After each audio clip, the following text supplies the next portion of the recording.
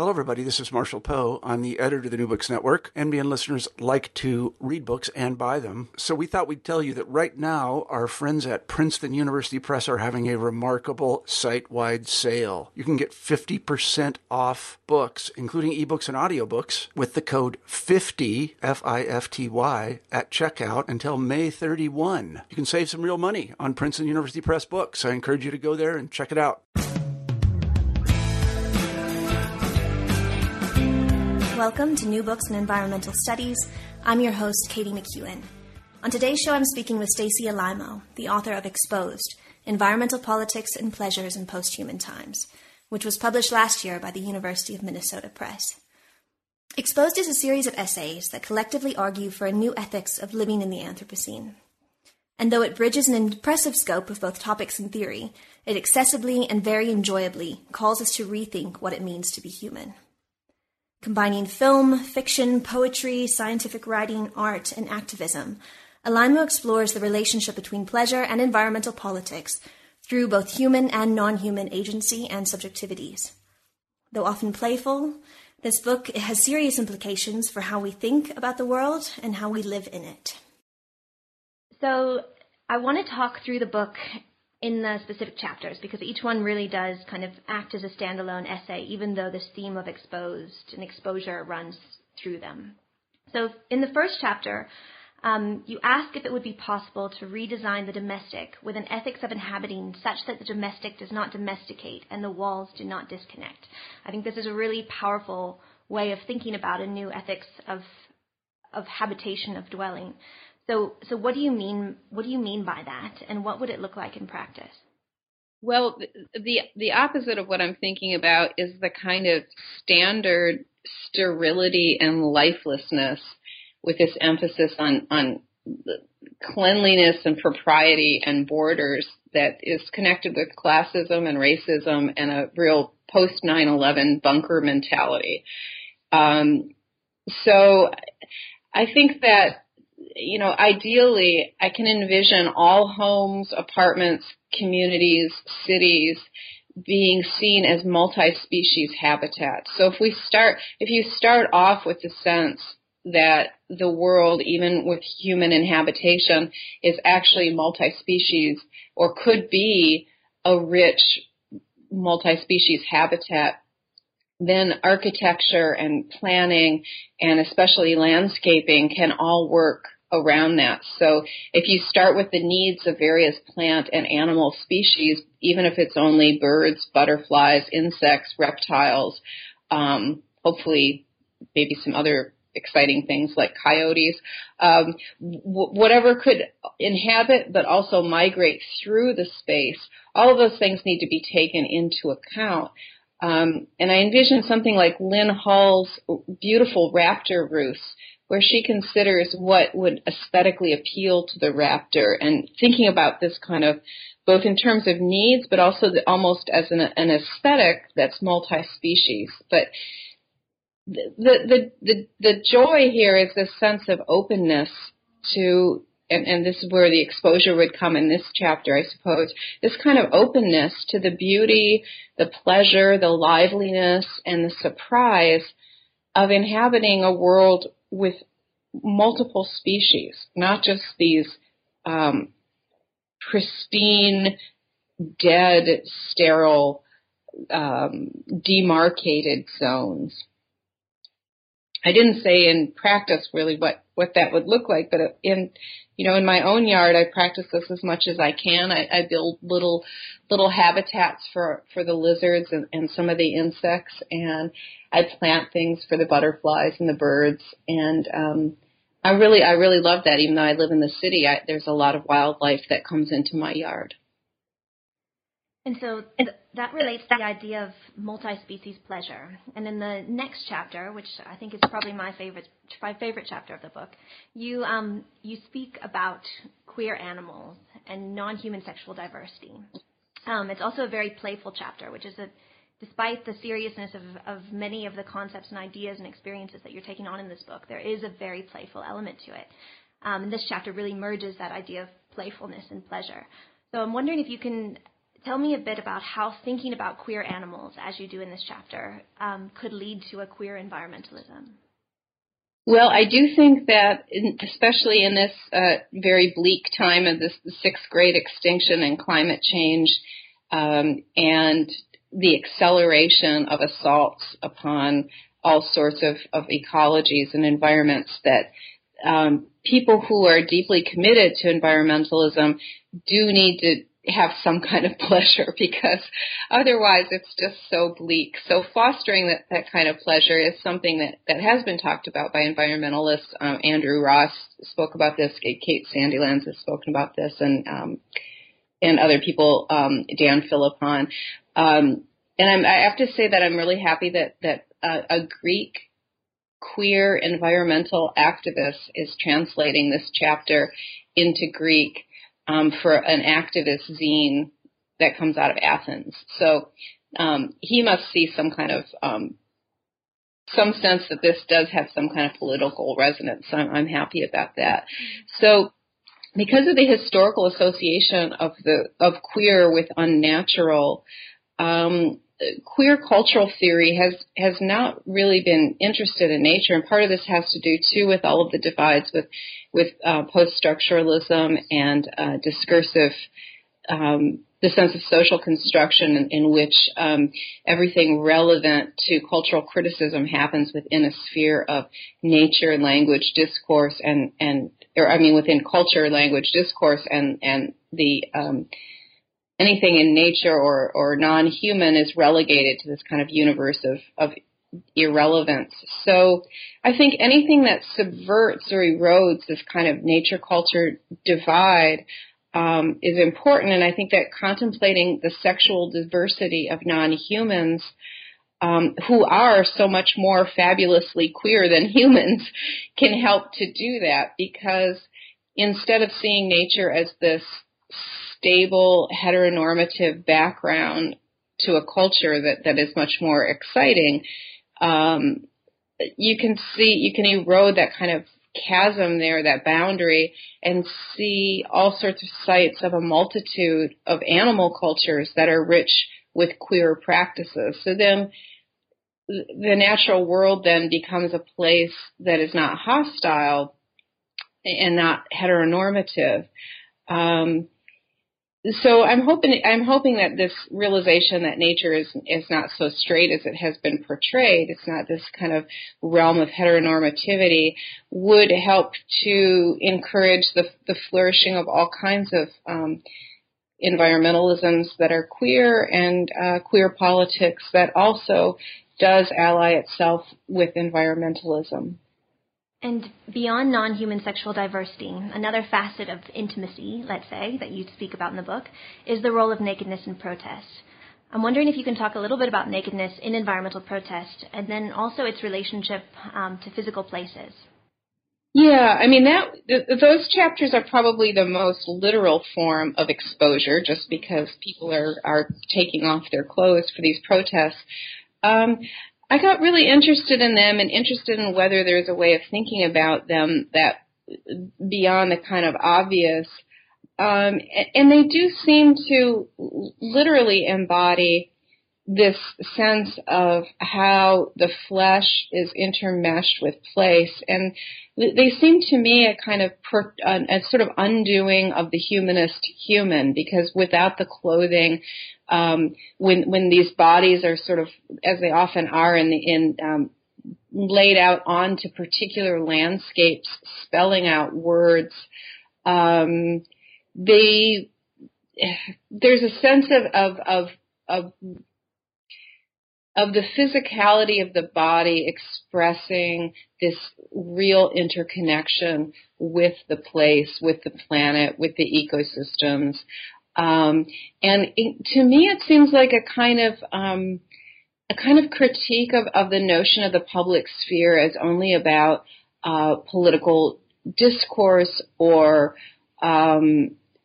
something mediated only electronically, even though these images are mediated electronically.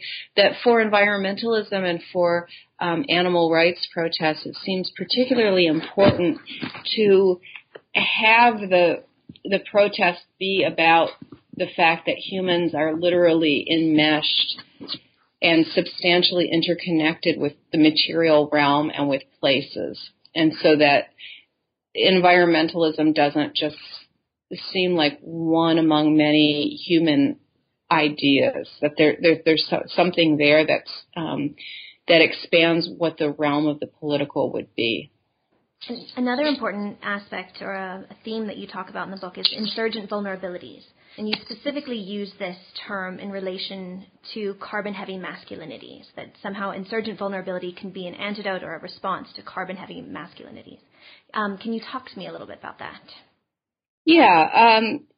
So, I almost wish I hadn't written that chapter, because now, my God, with Donald Trump as president, it just becomes every day is an example of carbon-heavy masculinities. Every day in the news, there's another example of this, which is just so frightening to witness. The term, I'll start with the term carbon-heavy masculinity. So I take that back to Susan Jeffords' early work on masculinity as hard bodies, the hypermasculinity of that, and also connect it with Bonnie Mann's idea of the militarized masculine aesthetic. And of course, in Texas, you see this all the time, because you see these gigantic trucks with sort of militarized paraphernalia all around them, spikes coming out of the wheels. It looks like it's out of, as my colleague Tim Richardson said, it looks like, we're living in Mad Max here.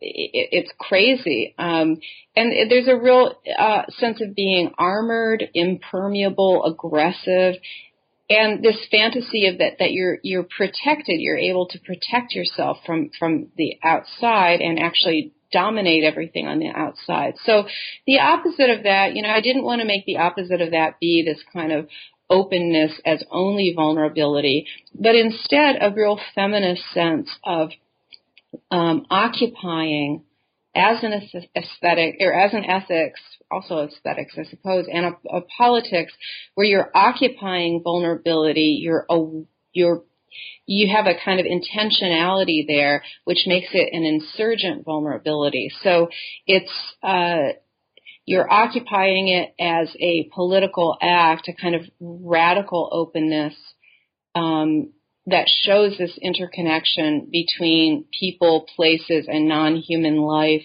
and the sense of being exposed. So practicing exposure in a political way does not mean being simply vulnerable or simply sort of victimized by that, but expressing it against a kind of carbon-heavy masculinity, which to me is a complete delusion. It's a very dangerous delusion, an aggressive delusion of impermeability. So occupying permeability in an insurgent way, to me, is a kind of counter politics then. So, Stacey, I want to move on to the next two chapters, the last two substantive chapters of the book, which are specifically about aquatic materialism. And the first one discusses ocean conservation and the aquatic origins of humans, and it asks this very important question, which is, to what extent can transcorporeality extend through the seas? And I'd like you to talk a little bit about that question and where it comes from, and, if possible, the answer to it. So I was trying to imagine a kind of test case for transcorporeality and whether the sense of being materially intermeshed with the world and with ecosystems and creatures could extend far beyond the place where most of us find ourselves, which is certainly not in the middle of the sea.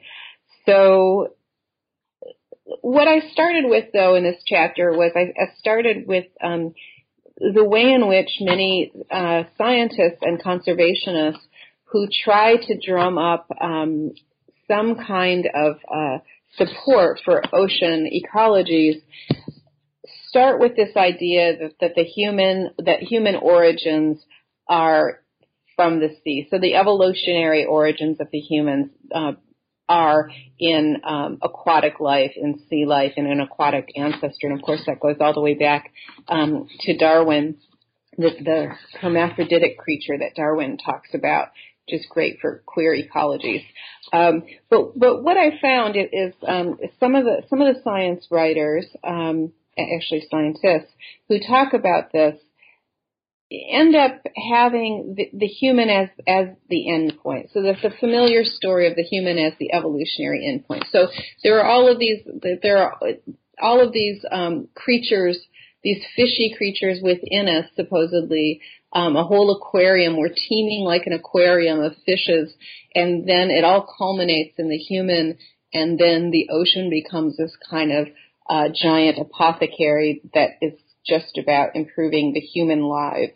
And of course, that is not a very useful vision for any kind of environmentalism or post-humanism. So I think that what's more important is to think about the various ways in which humans are interconnected with ocean ecologies now, both in terms of risk to humans, but then also the way in which our daily practices affect ocean ecology. So the two ways where this comes out most explicitly, of course, obviously, the first would be the consumption of seafood. So anyone who eats seafood is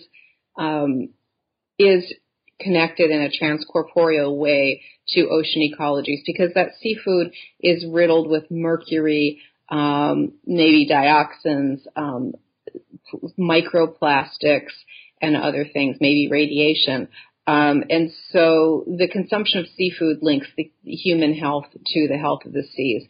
But the other side would be something like, even if you don't eat seafood, daily use of plastic is affecting the oceans. So I've been, as far as transcorporeality goes, I'm really interested in how daily life, which seems very banal, very benign, can actually, at the scale at which you put everybody together, it creates this other scale. So you do some kind of tiny thing like throw away a plastic bottle cap, and then that plastic bottle cap ends up killing all of these birds that eat it, or fish who eat it. And so the sense of the embodied sense of the things around us that we use in our everyday life having this enormous impact, and how you think about that scale and what that means for ethics and politics, and then how you trace those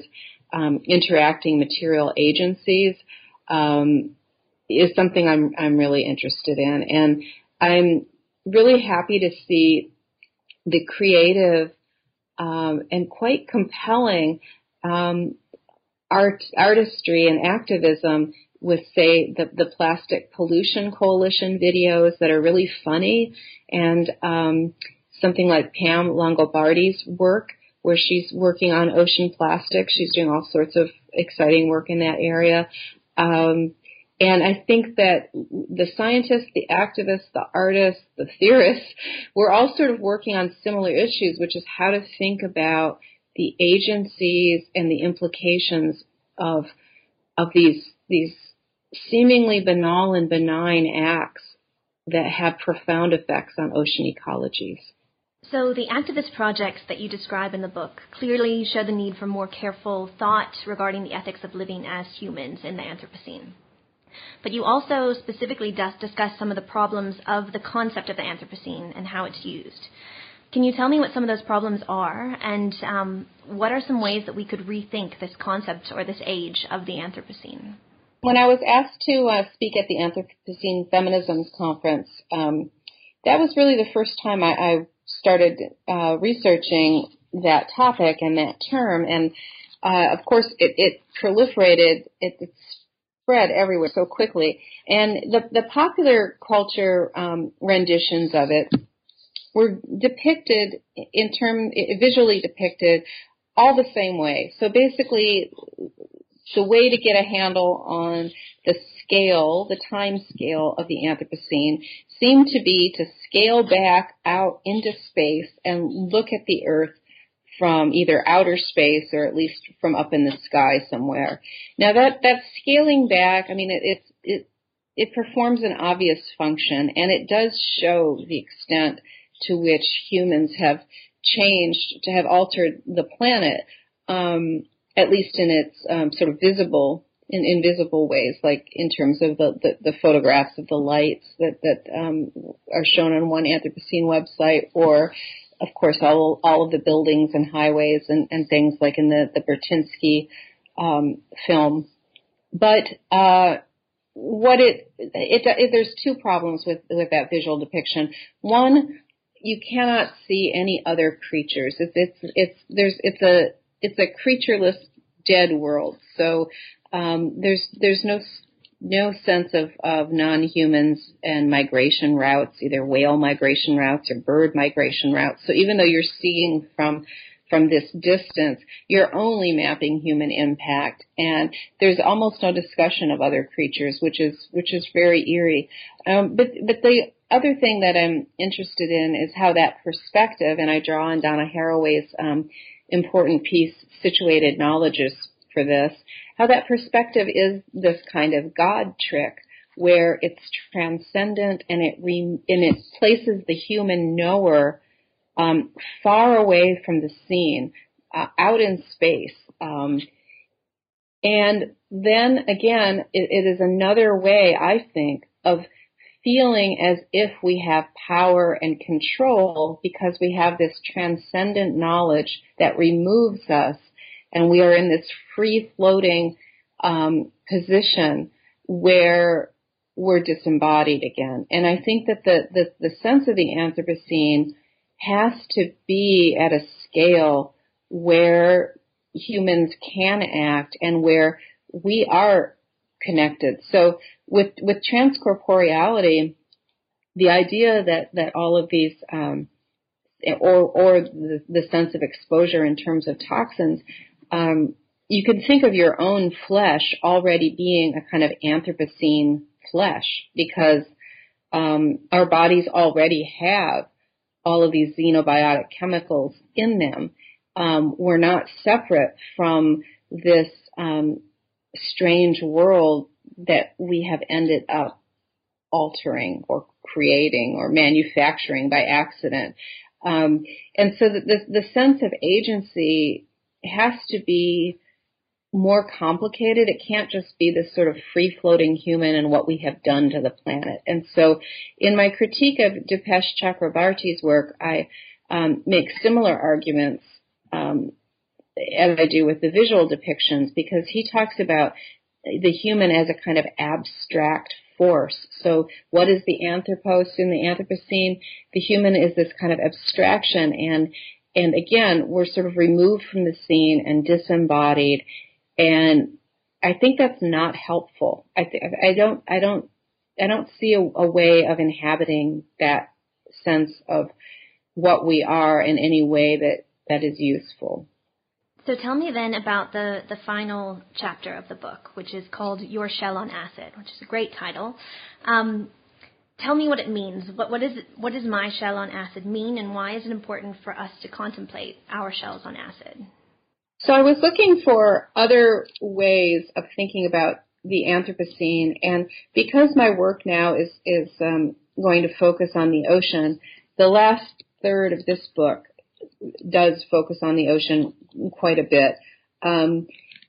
And so one thing that's often left out of the Anthropocene is the ocean, and a lot of it is the Anthropocene images that are available focus mainly on terrestrial formations. So one image that was circulating that I thought was quite compelling was an image of a pteropod that was dissolving because of acidification. And some of those images were really beautifully done, quite stark and elegant. And there's no creature within the pteropod as it's shown. It's just this beautiful, delicate shell. In the videos, it's spinning around as it dissolves. And I was thinking about that as a kind of aesthetic enticement to lure us into contemplating the possible extent of ocean acidification and ocean ecologies, and the way in which the Anthropocene for the sea, but then also more broadly in terms of the sixth great extinction, could be thought as this kind of dissolve, as creatures dissolving. And the shell asks us to sort of project ourselves into that, the aesthetics and this kind of psychedelic sense of the spiral, the sort of mind-altering spiral that you might find on some kind of druggy poster or something for hallucinogens. That can connect here, and I use Richard Doyle to help with that, with his concept of the ecodelic. But I'm looking for figurations that help us think about something that's very difficult to contemplate, because acidification is just this slight shift in the alkalinity of the ocean. And in order to have any kind of power as to provoke environmental concern and to extend environmental concern to the deep seas, we need figurations to think with, and we probably need some things that are a little bit enticing, whether because they're sort of mind-altering and psychedelic, or whether they're aesthetic, or something to make that kind of connection with these ocean ecologies that we're not at all connected with in our daily lives. So tell me then about the notion of dwelling in the dissolve. Accompanying the idea of your shell on acid is this idea that we are all then dwelling in the dissolve as our shell or as the shell evaporates, as it succumbs to acidification. What are some ways that we can then stay present with the environmental issues that we are facing and not be overwhelmed by them, which I think is connected to that notion of dwelling in the dissolve? Yeah, I'm not sure I can say much more than I just did about that. And it's, in terms of exposure, of course, it's a kind of extreme test case of exposure to imagine oneself dwelling in this dissolve. But maybe the dissolve is important too, because it can be sort of the opposite of the commodified consumerism in which everything is a separate object, and that these objects are there for human use, for human utility. And this sense of thinking through the extinction in the sixth great extinction, the extinction of many creatures, and then specifically ocean acidification, and the sense of the ocean as a liquid, a watery world rather than a solid world, can keep maybe enticing us to think about these long, vast interconnections and realms of causation and effect, and the kind of ethics of exposure that extends. So, again, to go back to the first chapter, that's sort of the opposite of walling yourself off in your apartment or house as this very controlled space where it is only about the human and it's all about separation. So capitalism and the commodification of goods are all about these separate entities that the human uses or consumes, versus, to go again back to the sort of to link the first chapter to the last chapter, this sense of being immersed and enmeshed in multi-species material agencies, liveliness, even though we're talking about death with the dissolve, there's still a sense of biological processes happening, and that the world is not just a collection of objects for our use or entertainment value, but instead there is this material world of ecosystems and things living, things dying, creatures living and dying, ecosystems working or failing or being assaulted. That, the more that we think that we're enmeshed within that we're connected with that, I think that that's the basis of environmentalism, environmental consciousness. And I think that the way in which our world is an Anthropocene world, in which things are so humanly, most people live in such humanly designed, manufactured, and altered spaces where, the only non-humans can be rats or cockroaches or something. That's a huge barrier to even caring about any kind of broader environmental question. You mentioned that you're now working on a project specifically about the ocean. Can you tell me more about that project? What are you working on? So that project does begin with this question of, how is it possible to entice people to care about deep sea creatures? So it starts with William Beebe's descents in the 30s, and he was a scientist and explorer, but he was also a popularizer, and he wrote books, and then he also had this amazing artist, Else Bostelmann, who painted these surreal depictions of the creatures and the bathysphere dives. I'm interested in that, and I'm very interested in the census of marine life and the way in which the census of marine life has incorporated so much of the aesthetic into what they do. So they have art projects, they have coffee table books, they have these beautifully produced and highly stylized photographs and videos. And I'm thinking about the extent to which the aesthetic can kind of shift the terrain of political concern. So I've used some Rancière for that, and also some Latour to think about how the aesthetic interacts with the political, because for the deep sea creatures, since they're not domesticated, they're not dogs. We don't live with jellyfish. We don't live with octopus, and they're not our close kin like primates. There are not that many avenues for fostering a kind of creaturely concern or environmental ethics or animal ethics toward those creatures. So I'm thinking about the aesthetic as really one of the few avenues of enticing or provoking a kind of environmentalism that would extend to the deep seas and the other pelagic or open ocean areas. Stacey, thanks very much for your time. You've been extremely generous over multiple interviews with it. So I'm going to just ask you one final question. If you could tell me about one book that's influenced your thinking on the environment or your interest in environmental issues. I think Donna Haraway's Primate Visions is quite the masterpiece.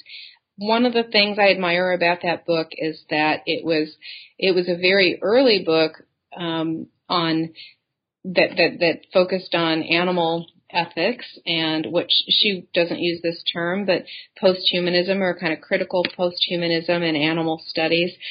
But it also at the same time focused attention on critiques of racism and sexism and colonialism, and she was able to juggle all of those things and just perform these very rich and illuminating multi-dimensional analyses within that text. The other thing about that book is that it was very early in the sense of being a new materialist work, in that she's very influenced and she uses post-structuralism, but she talks about of peeling back the layers of the onion, but you still want to have something there. So it's one of the first works, I think, that talks about wanting to retain the kind of incisive critique that post-structuralism, especially post-structuralist feminism or post-structuralist race studies, gave us, wanting to retain that kind of incisive critique, but then also have a sense of allowing material realities, the material world. And even for her, she talks about the animals helping to author the stories that she's telling. And so she has these kind of crossings methodologically that she's trying to trying to emphasize there between the human and the non-human in terms of her methodology.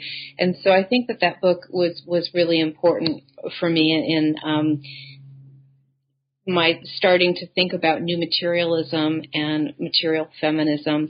But I also think it's a model work in terms of a kind of science studies and cultural studies and environmental studies in which she's doing so many things at once and juggling and balancing them all as they intersect.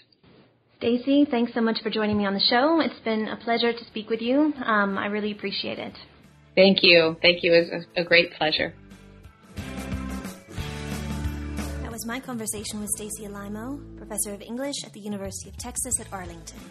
She's the author of Exposed, Environmental Politics and Pleasures in Posthuman Times. Thanks so much for joining me. I hope you'll listen in again next time.